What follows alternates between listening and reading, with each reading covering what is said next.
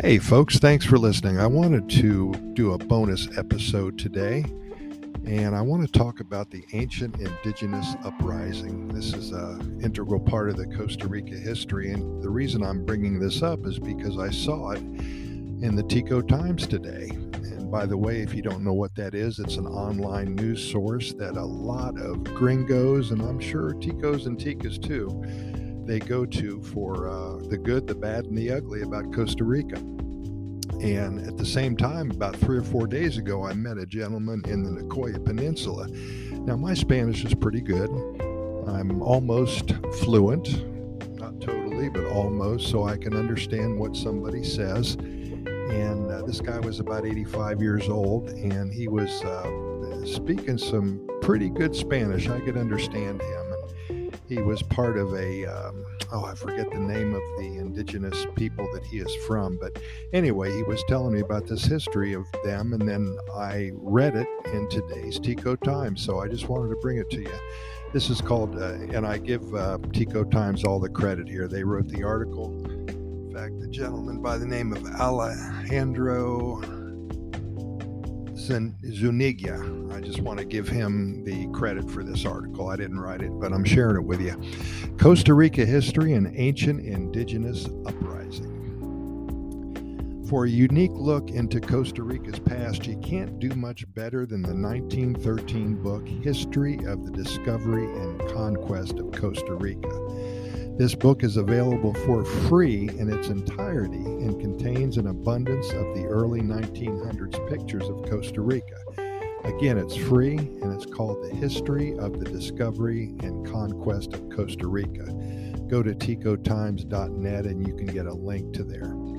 The author describes how a 1709 uprising of the Indians burned more than a dozen churches and killed several missionaries who had settled in Costa Rica.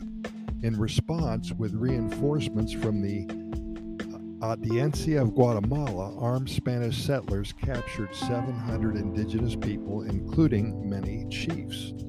The Spaniards returned with their prisoners, but of these only 500 arrived at Cartago, for on the road 200 died or regained their liberty, the book reads.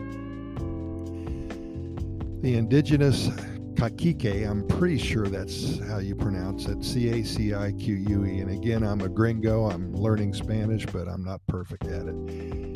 Anyway, the chief, Pablo Presbere, was executed by a firing squad in Cartago the following year for his role in the rebellion. Despite the violent response from the New World settlers, the revolt forced the Spanish to reconsider their missions in the Talamanca region.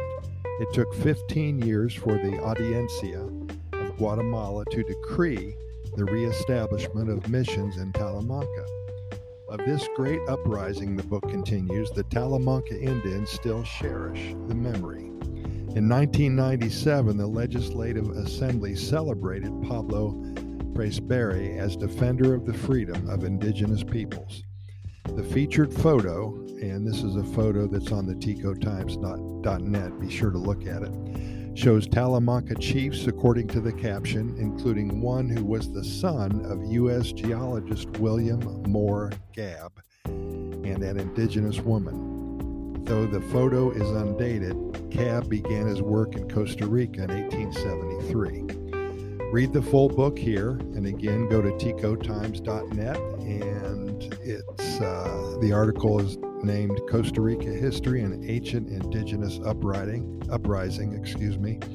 It says read the full book here, scroll to page 380 for more on this story. And this story first appeared in the Tico Times in 2019. Again, the only reason I'm bringing this up is because once you start learning about the history of Costa Rica, and you're able to visit the actual areas where all this history took place, it's pretty amazing. So anyway, just a quick bonus episode. I wanted to share this with you. Again, thank you, Tico Times, for presenting to us each and every day such incredible articles. We really appreciate it. And for you guys, thank you so much for listening. And keep in mind that we've recorded way over 2,100 episodes of the Costa Rica Pura Vida Lifestyle podcast series.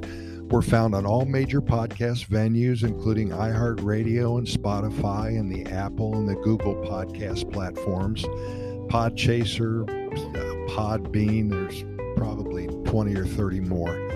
Anyway, I appreciate it. 2,100 episodes now, and we just talk about the history of Costa Rica, the fruits, the volcanoes, the different areas, the rainforest, the flora and the fauna, just so many points of interest.